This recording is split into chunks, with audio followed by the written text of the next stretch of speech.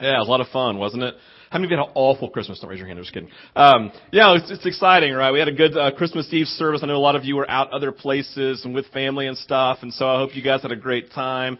We had a lot of fun here Christmas Eve. We had a bunch of kids in here in the 5 o'clock service who just impromptu in the middle of a song all decided to tackle the stage. Right? So I had this group of 20 kids on stage with me. How fun, how many of you, that was one of your kids? Right? No, you had a great time, a lot of fun, and 7 o'clock was more the slower, more the candlelight service. And again, it's just a great time. And I really, like a lot of you, I really do love the holiday season. It's always, it's one of those things, it's always exciting for it to come, and it's always a little ambiguous kind of how I feel when it's leaving, because let's be honest, you can only hear Christmas songs for so many days in a row, right? But it's an exciting time. So I would encourage you, we talked a lot about this, the Christmas season, and we talked about really engaging the Christmas season and really recapturing the true meaning behind it. And one of the things I want you to hear me say is this about the Christmas season. Christmas, honestly, it's not just a day that we celebrate, or even it's a season. Really, Christmas is about Emmanuel, God with us, right? And I don't know if you know, but He's not just with us during the holiday season. You know what I'm saying? And so when we sing Joy to the World, we don't just sing it during the holiday season. No, I mean, there is joy to the world for each of us, right? During every day of life, because of the nature that God is with us.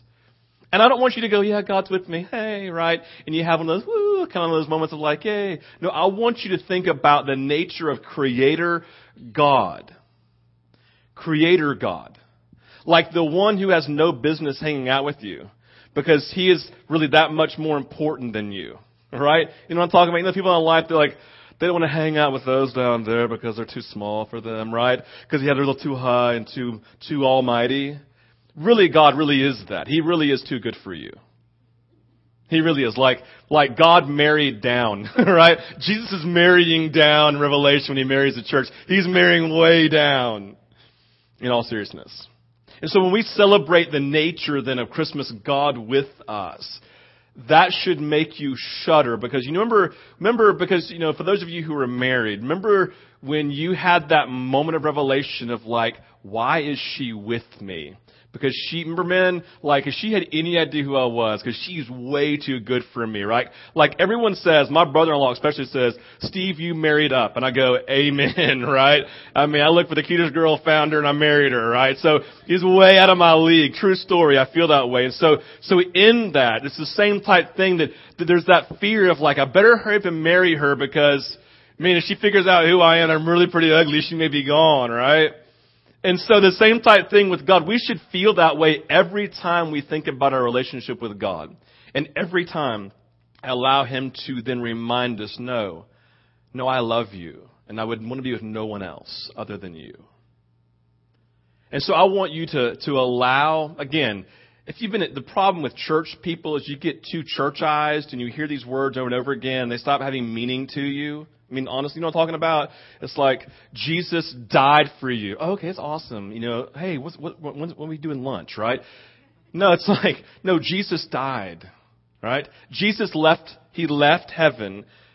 He lived and He died for you.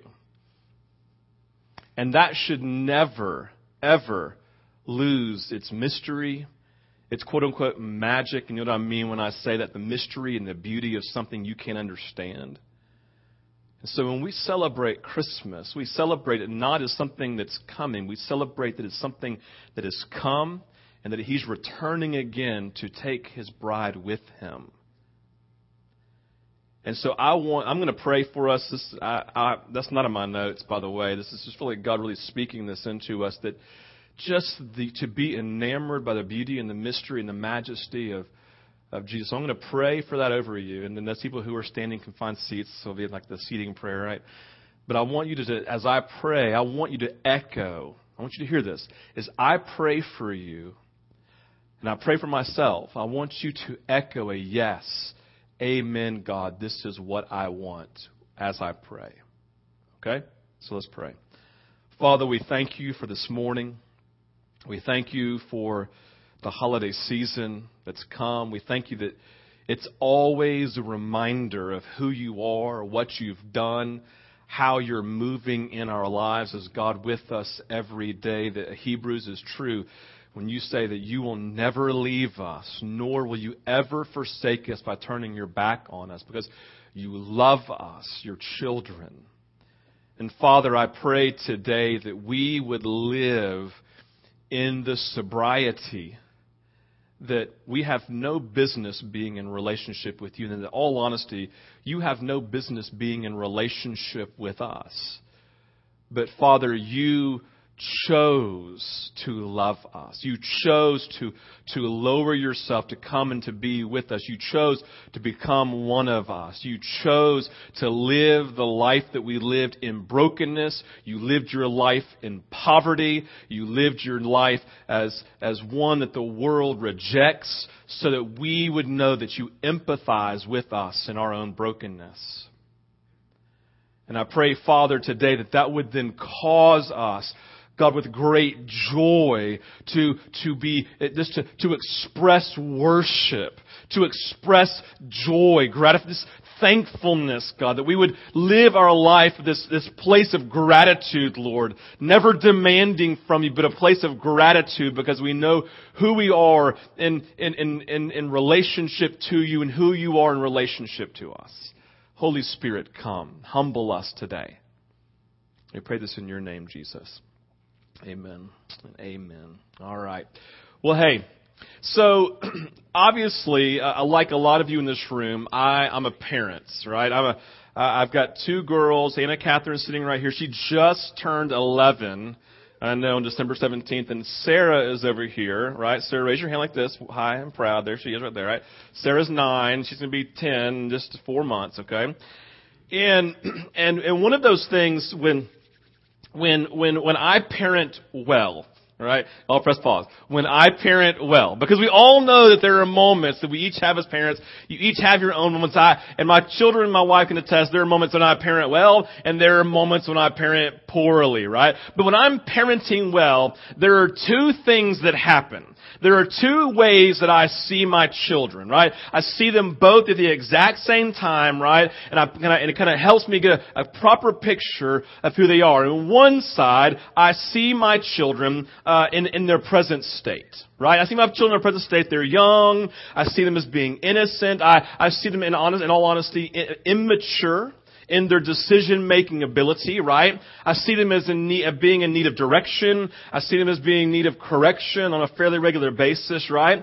I see a level, and you all understand this, of a level of emotional instability, right? I live aware of the studies that say my girls are continually in this constant stage of growth.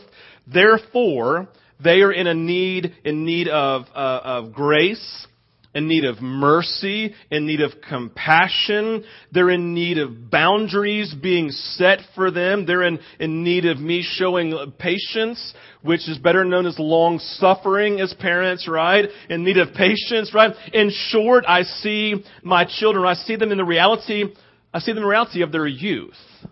Right? You understand that. We look at our children, we recognize that they are those who are young, who are immature, they are growing, and we see in the moment our role in their life. Right? As parents, we see them in their state, we see them in their need, we see them in this place of growth, this place of maturing, and we find our place in their lives.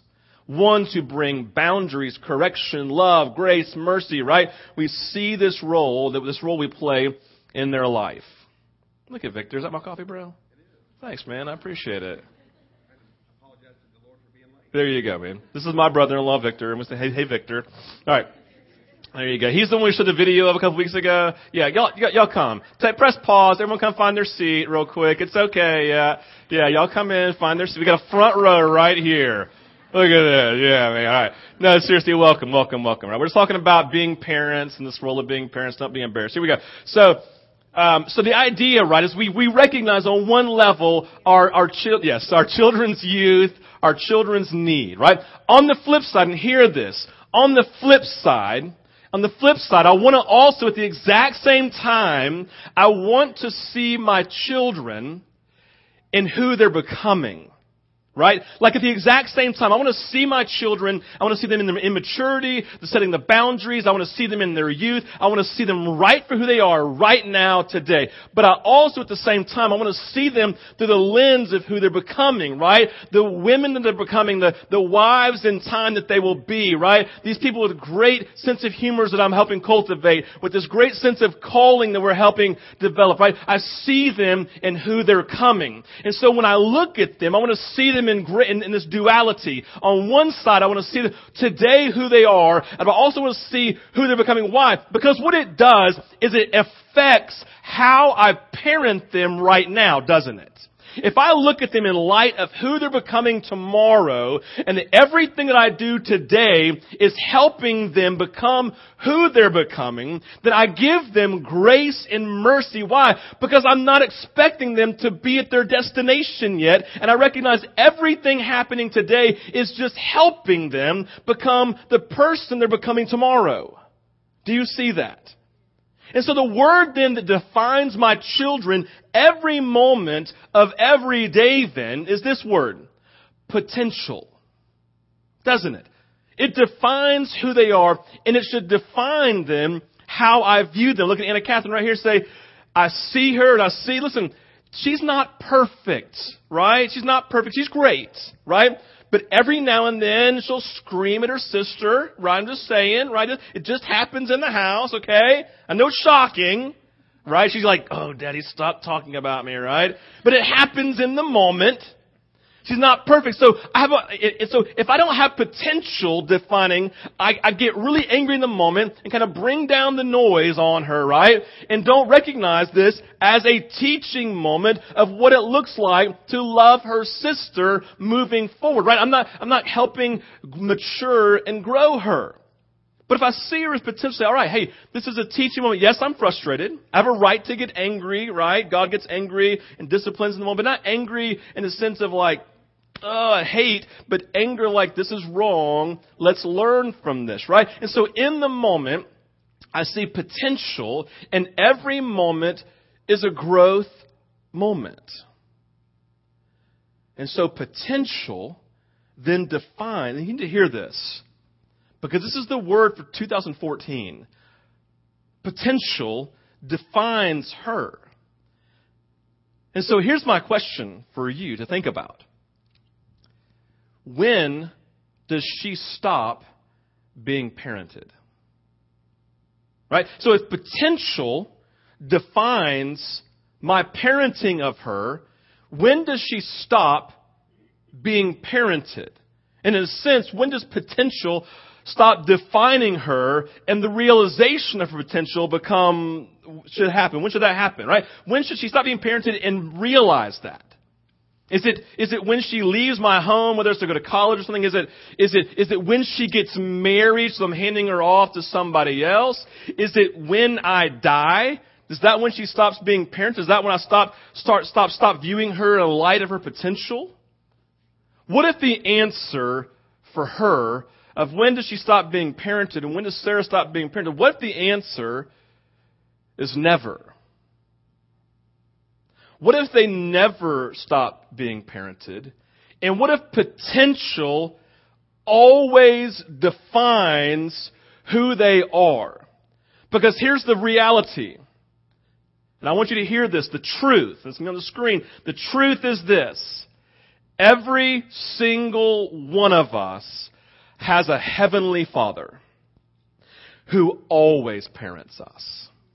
And so when we look at this, I've been talking about my children, you're like, this is getting boring. It's talking about his kids. What I've just told you is that if you are a child of God, you belong to Him and He is your parent, then forever when He views you, He's going to be seeing you where you are in your brokenness, in your immaturity, in your not having reached who you've been called to be, and He sees you with who you're becoming. And I don't know about you, but I always want someone to view me in who I'm becoming and not who I am. Because the person I'm becoming is much bigger and better, hopefully, than the person that I am today. And so what if I'm sitting here telling you today that in the eyes of God, your heavenly Father, your spiritual parent, yes, in the moment of your adolescence, He always views you, yes, where you are. He sees you in your brokenness.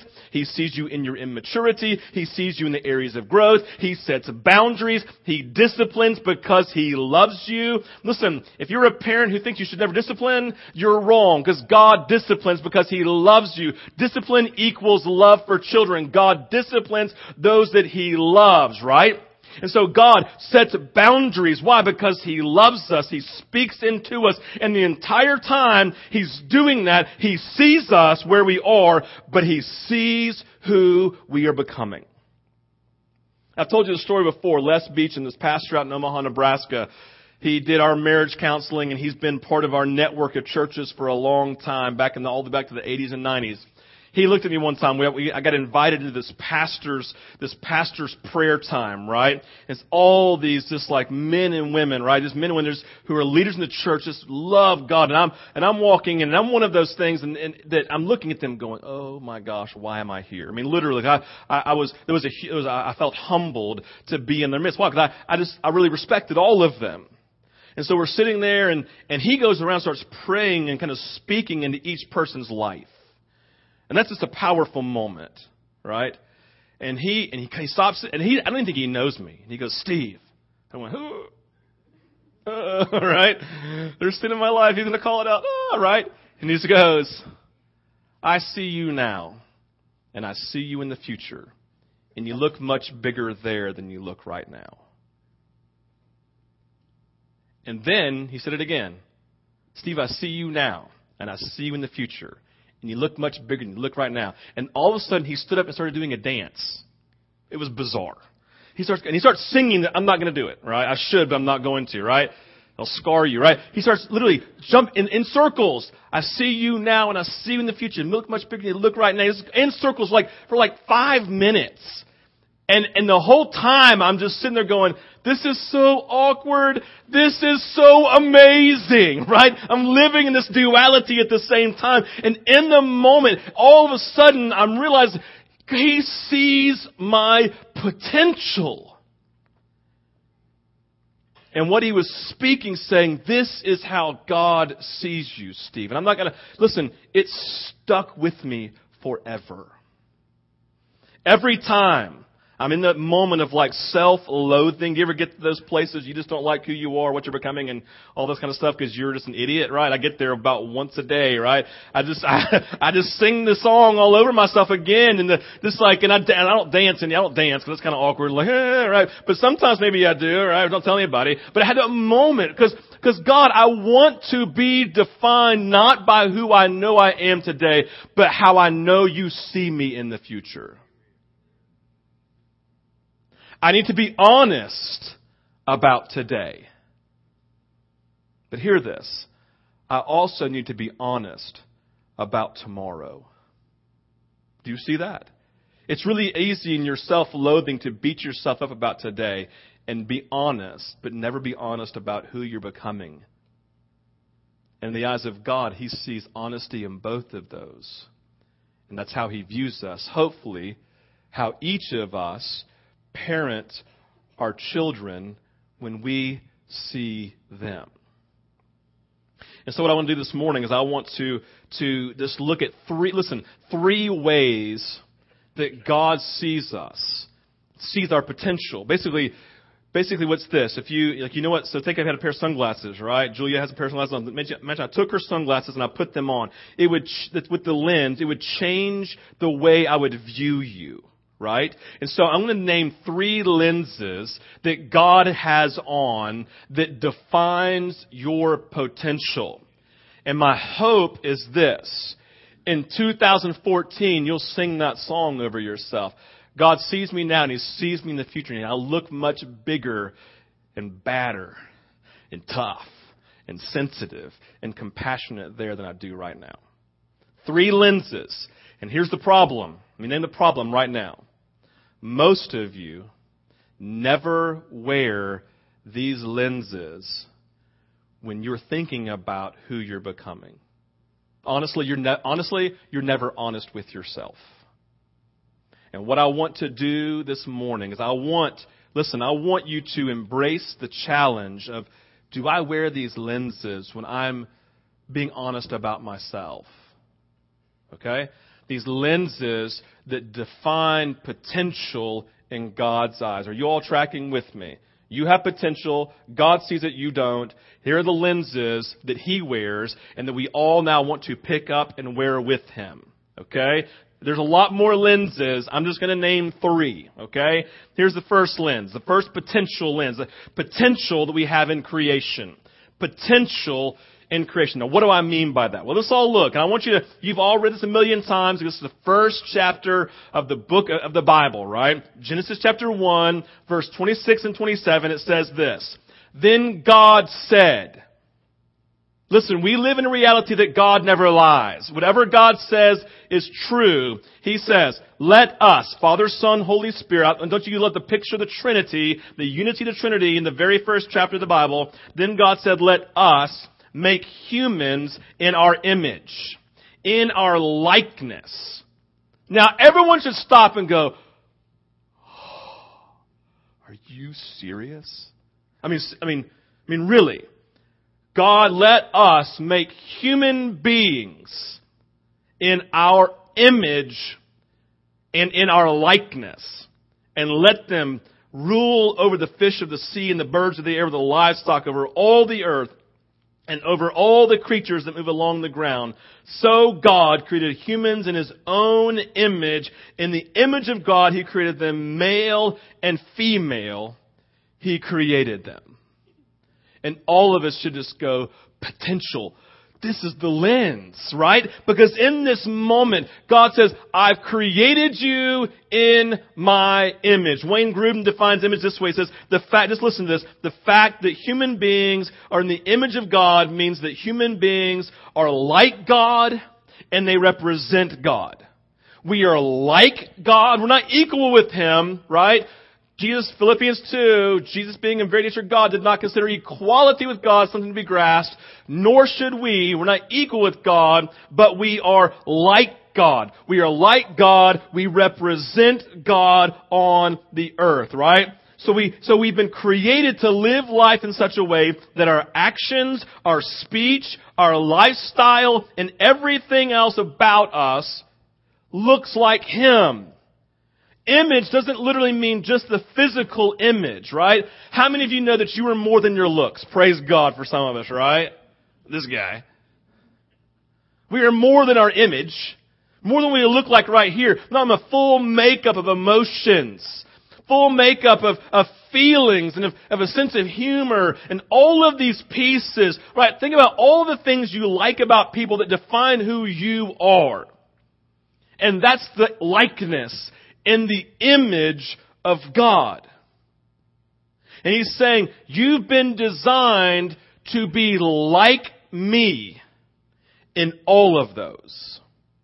And so when He looks at you with His lens of creation on, He says, hey, I designed you and there's no design flaw. And if I designed you with the possibility, with the likelihood of being in my image, if I created you in my image, then you can be like me. You can be like me in all of these pieces. You're all the pieces that define who you are as a human being. You can be like me. And then not just only that, you get to represent me to the rest of the world by showing that image and that likeness to everyone that you meet. And so when I discipline you over here, it's because you're not living up to your potential, and I love you too much to leave you in that place. So I'm going to correct you, I'm going to put boundaries up, and I'm going to call you to greatness. Because my friends, my child, He would say, I see your potential. And it's great. In fact, your potential is to live like me. That's your potential. Never sell yourself short on that. Number 2, potential through the gospel. Potential through the gospel. Now, some of you are like, gospel, I can't get my head around that. So let me make the gospel Now you can write people have written books and books and books and books of the gospel. Let me just make it really simple for you. Gospel equals good news. Okay? Gospel equals good news. What is the good news? What is the good news of the New Testament? Well, it's simple. Emmanuel. Christmas, God with us, right? God, the story of Jesus, leaving heaven, coming to earth, living as a human being, right? Living like us, suffering like we suffered because he has empathy, dying for us. Why? So he could be raised again and conquer death, conquer hell, conquer the enemy, conquer Satan, conquer sickness, conquer all of these pieces. That's the good news. Why? Because he said, I want to make a way for you now to live in relationship with me for eternity. Are you serious? I'm being serious. That's such good news. I know. That's why I call it good news. That is the good news of Jesus Christ. God coming to earth. Christmas, Emmanuel, God with us, making a way for us to live in relationship with Him. So there is potential, and I want you to hear this is going to wreck you. There's potential for us. We are defined by the gospel of Jesus Christ. The good news of what He did and of what He's doing. Right? I love in Romans chapter 1 verse 16. Paul comes and he says, for I am not ashamed of the gospel because it is the power of God that brings salvation to everyone who believes. I'll read that again. Romans chapter 1, right? Right after Acts, Romans chapter 1. For I am not ashamed of the good news of the coming of Jesus, His life, His death, and His resurrection, right? Because, why? It is the power of God. It is the power of God that brings salvation to everyone who believes. So the idea is real simple. The good news is you can't save yourself. You don't have the power to save yourself. You need the power of Jesus, and that's the good news because it's available to you. Paul goes on, chapter 7, starting in verse 21. Turn over just a few chapters of your Bibles, right? Romans 7. So Paul names it in chapter 1, and then he paints a picture for us. And let me just go ahead and say this. This picture was salvation to me about once a week when I was like in high school and in college. It says this. Talk about identification, understanding my plight as a human being. So Paul says, right, he's about to put the gospel in motion. So I find this law at work. Although I want to do good, evil is right there with me. For in my inner being, I delight in God's law. I want to do what God wants me to do, right? But I see another law at work in me, waging war against the law of my mind and making me a prisoner of the law of sin at work within me. Right? Basically, the things I want to do, I don't do. The things I don't want to do, those are the things I find myself doing. Oh, right? Goes on and says, what a wretched man I am. Who will rescue me from this body that is subject to death? Press pause. Can anybody identify with this? I want to live my life like this. I want to do this, and I don't do it. The things I don't want to do. God, just like this, it's like burning inside of me sometimes. And all of a sudden, I collapse. Boom, I give in. What a wretched woman, what a wretched man, what a wretched human being I am. The very things I know I shouldn't do, I find myself doing, right? And so we start beating ourselves up. And Paul says, what a wretched man I am. Basically what Paul's saying here is, I don't have power in my own strength to do the things that I want to do and to not do the things I don't want to do. He's saying, I don't have the power. He's sympathetic with us, isn't he?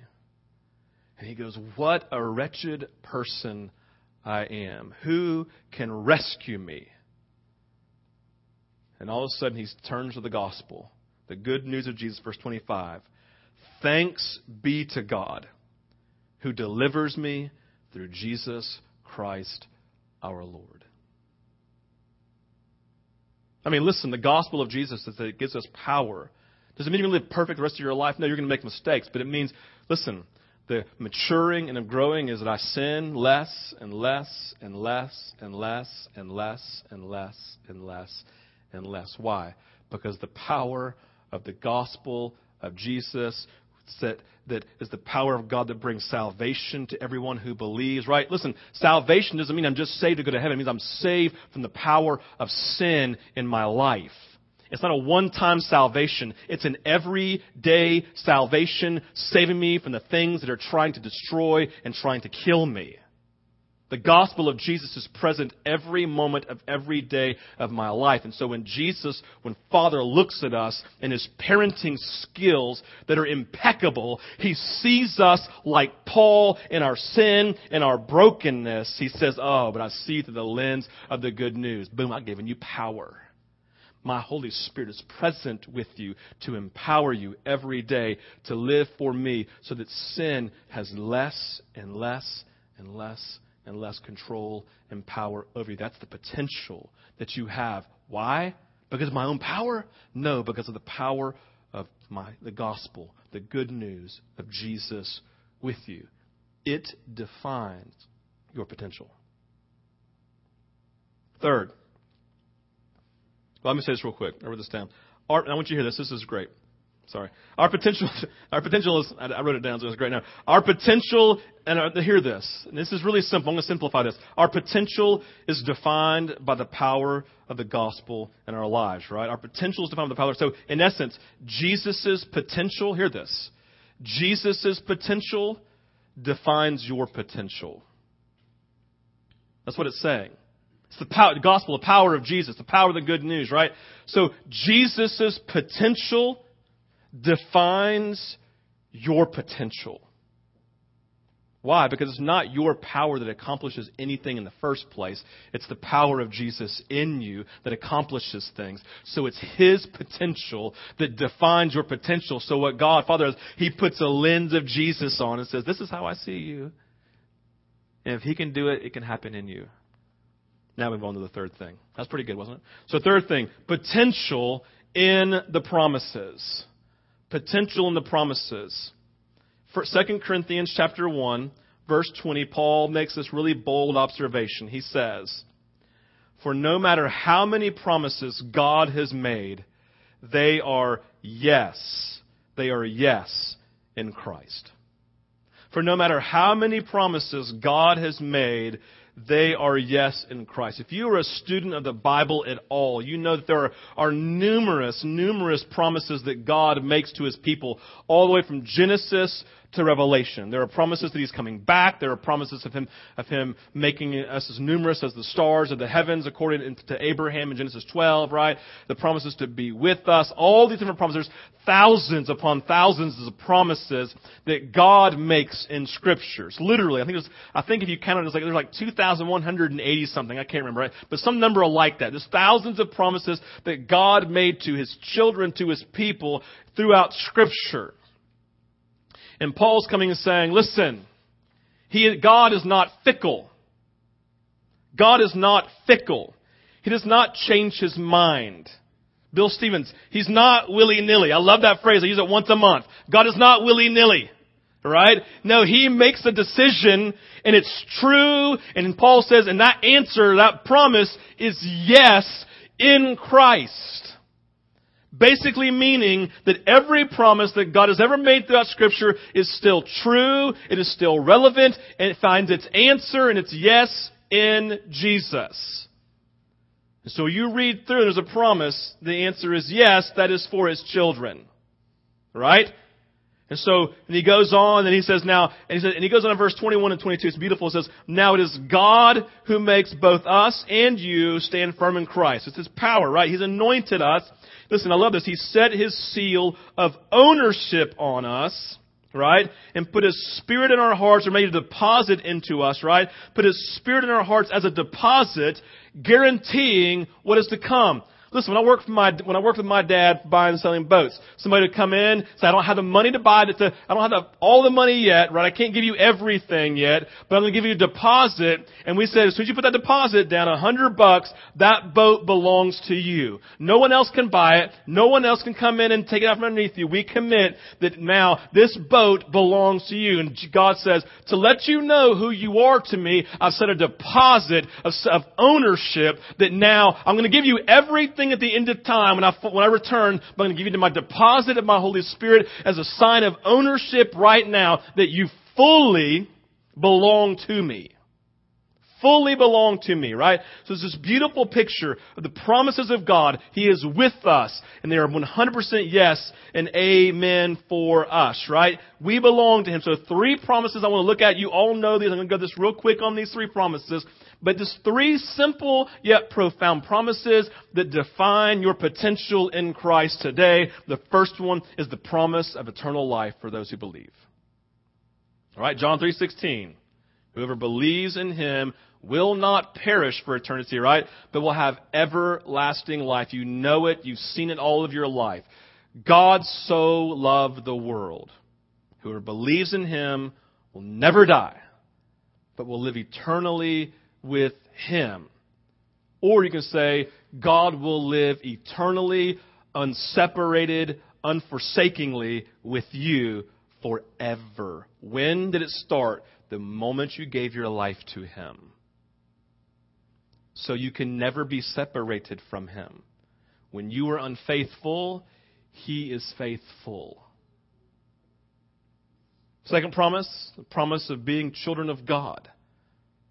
1 John 3:1. Just read it with me. It says, see what great love the Father has lavished on us. Everybody say lavished. Man, that's a beautiful word, isn't it? Lavished. I mean, like you can't just go, lavish. No, it's like a lavished. Everything, right? Oh, see what great love the Father has lavished, poured out, right? Without measure. He's poured out, lavished on us that we should be called children of God. And that is what we are, John says. We are children of God. John chapter 1 verse 12. This says, those who believed in His name, He gave the right to become children of God. One of my professors in seminary, Bob Tuttle, love him, said, imagine if we viewed everyone in life as if they were our children. He's talking about sharing the gospel, right? Imagine if you treated everyone in life as if they were your children. And his point was saying, listen, we love everybody, but we love our children more. And I'll give something to my friends, but I'll give everything to my children. I love everybody, but I love them more. But imagine if we treated everyone like that, right? And God does. Everyone who's believed in Him, He's given the right to be called children of God, and He calls them children, and He lavishes the fullness of His love and power and good news upon us. And that defines us. Why? Because that's the promise that He made to us, and it's a yes and amen in Jesus. Children of God. See, so many of us live in this stage, only what our brokenness looks like as children of God. And so we're like, yeah, of course we're a child of God, and He doesn't like us very much, and He's mean, and He's angry, and He's always stern and never happy with me. That just can't be true, because it's not who He is. He lavishes the fullness of His grace and mercy and justice and compassion upon us. Because potential defines how He views us as children. The third thing He promised, and this is great news, is the Holy Spirit. Acts chapter 2, 38 and 39. It says, Paul speaking, says, repent and be baptized, every one of you, in the name of Jesus Christ, for the forgiveness of your sins. And you will receive the gift of the Holy Spirit. The promise is for you and your children and for all who are far off, for all whom the Lord our God will call. Listen, there is a dual promise here. See this. There is a dual promise in 38 and 39. The first promise, and how beautiful is this, is the forgiveness of every sin you've ever committed and will commit forever. That's a promise right there, my friends. It's a yes and amen in Jesus. Also, the promise of the Holy Spirit. For Jesus said, wait for the promise of my Holy Spirit, and He will give you power, and you'll be my witnesses to everyone in the world. And so what I want you to hear me say is the promise that we have today that's yes in Christ is the promise of forgiveness of sins and the promise of the power of the Holy Spirit empowering us to live life obedient to Jesus. I've said this before, and I hear this, and then I'm done.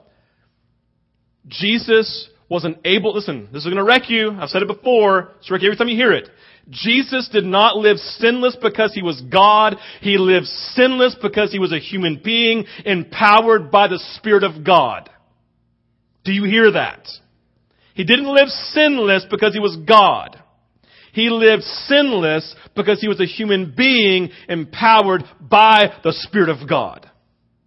Which should then give us hope to move from sanctification, this process of becoming more like Jesus every day. Why? Because I'm empowered by the same Spirit that empowered Jesus to live the life that He did. Why do you think Jesus says, you will do even greater things than all the miracles I've just named because I'm going to my Father and sending you my Spirit? That's the promise. And so when He views us with potential, He sees us as being powerful, of being sin wreckers, of being world changers as His children because we've been designed in His image, right? Because of the good news of Jesus, because all the promises are yes and amen in Him. And all of a sudden I go, I look much bigger than I look right now in His eyes. I look much bigger than I look right now because of Jesus in me. Oh my gosh, you've got to be kidding. My life has changed right now. Why? Because potential's defining me. If I'm honest with myself, I see myself, but I also see myself here. Why? Because the reality for us is this. We don't just get to see the broken part of ourselves in Christ. We can see the healthy potential also. Why? Because He wants to awaken us. Why? To see the same things that He sees. Because when I parent well, I look at my children and say, yes, you've done this and you think you're awful, but I know that you are not. Because you're my daughter. And you're a child of God. And this is how He views you. With potential. You can be defined by God's potential. And when it is awakened to you, it will cause you to be emotional. You know, listen, God is an emotional God. He loves emotion. We're created in His image. We're emotional because He's emotional. And we know that we are stepping into an understanding of the image of God and being created in His image when it causes this emotion to well up inside of us of just this resolve and just this tenderness of this beauty and wonder and tears of joy and excitement. It'll be a duality of both of right? All in one. Why? Because the reality of who God is and His potential that we have in Him wells up inside of us and we are undone and we say, this is the year of the Lord's favor because of His work of the Holy Spirit in my life, and I will never sell myself short and call Him a liar again. Because I'll only believe this about myself. I'm calling Him a liar because I don't believe this about myself. And we don't ever want to do that. Can anybody say amen? This is the potential that defines every human being. Whether they are saved or not. Because they have potential, the gospel getting into their lives, saving them and bringing to this place. This is His desire. So, this morning, harvest is going to come. We're going to get back into worship. This is not ministry time, although there's ministry time happening. This is worship, right? This is you can leave if you need to. We want to have a time of worship, a time of celebrating who God is and what He's done. We want to celebrate the moment of this, right? We want to celebrate the truth, right, of who God is and what He's doing in our lives. And what I want to ask you to do in this moment is I want you to be honest with yourself about how you view yourself. Do you view yourself only in light of today? Or do you let God, do you let Him speak truth about who you're becoming? Do you only define yourself by this over here? Or do you allow His potential? Have you heard Jesus sing the song over you and do the dance? I see you now and I see you in the future. And you look much bigger there than you look right now. Have you allowed that potential of being designed and created to look like God to define your thinking about yourself? I want to encourage you this morning as we come into this time of worship. If you need to leave this morning, I understand. You're more than welcome to do that. You guys have a great week. But if you can stay, I want to invite you just to worship. I want you to pray and ask God to awaken inside of you the potential of how He views you. I want you to ask Him, God, I'm afraid to view myself in this, because what if it doesn't happen and I'll be let down? God works all things for His glory. The work that He's begun in you, He will bring it to completion, right? So God, help me not just to view myself here, but to view myself here and to live my life with potential defining every step that I take. I, in my own power, can't bring myself to that place. I need you to do it. Help me. I don't care if it's a 1-second prayer. I don't care if it's the most faithless prayer you've ever prayed in your life. I want you to pray it anyway. God, awaken me to my potential in you. As we enter in, we're going to type it. Listen, you come forward as the Lord leads for our offering. If you're a first-time guest at Vintage, don't feel compelled to give it all. Just take that Connect card you filled out, leave it on your seat, and we'll get it later. But we want to invite you, as we are in worship, as an extension of worship, to bring your offering before the Lord. Place your year-end offering, your regular offering, right? Come and bring it before the Lord. I encourage you to take communion. It's on both sides this morning. You want to take communion, just celebrate the work of Jesus that's allowed you to have potential. That's what we're doing in communion this morning. But you come as the Lord leads. You respond as the Lord leads. And each of you, I'm asking that you would pray this prayer. God, awaken me to my potential so I can see myself the way that you see me. So I can be an image bearer and represent you to the world. You respond as the Lord leads. Go ahead and stand and let's worship this morning.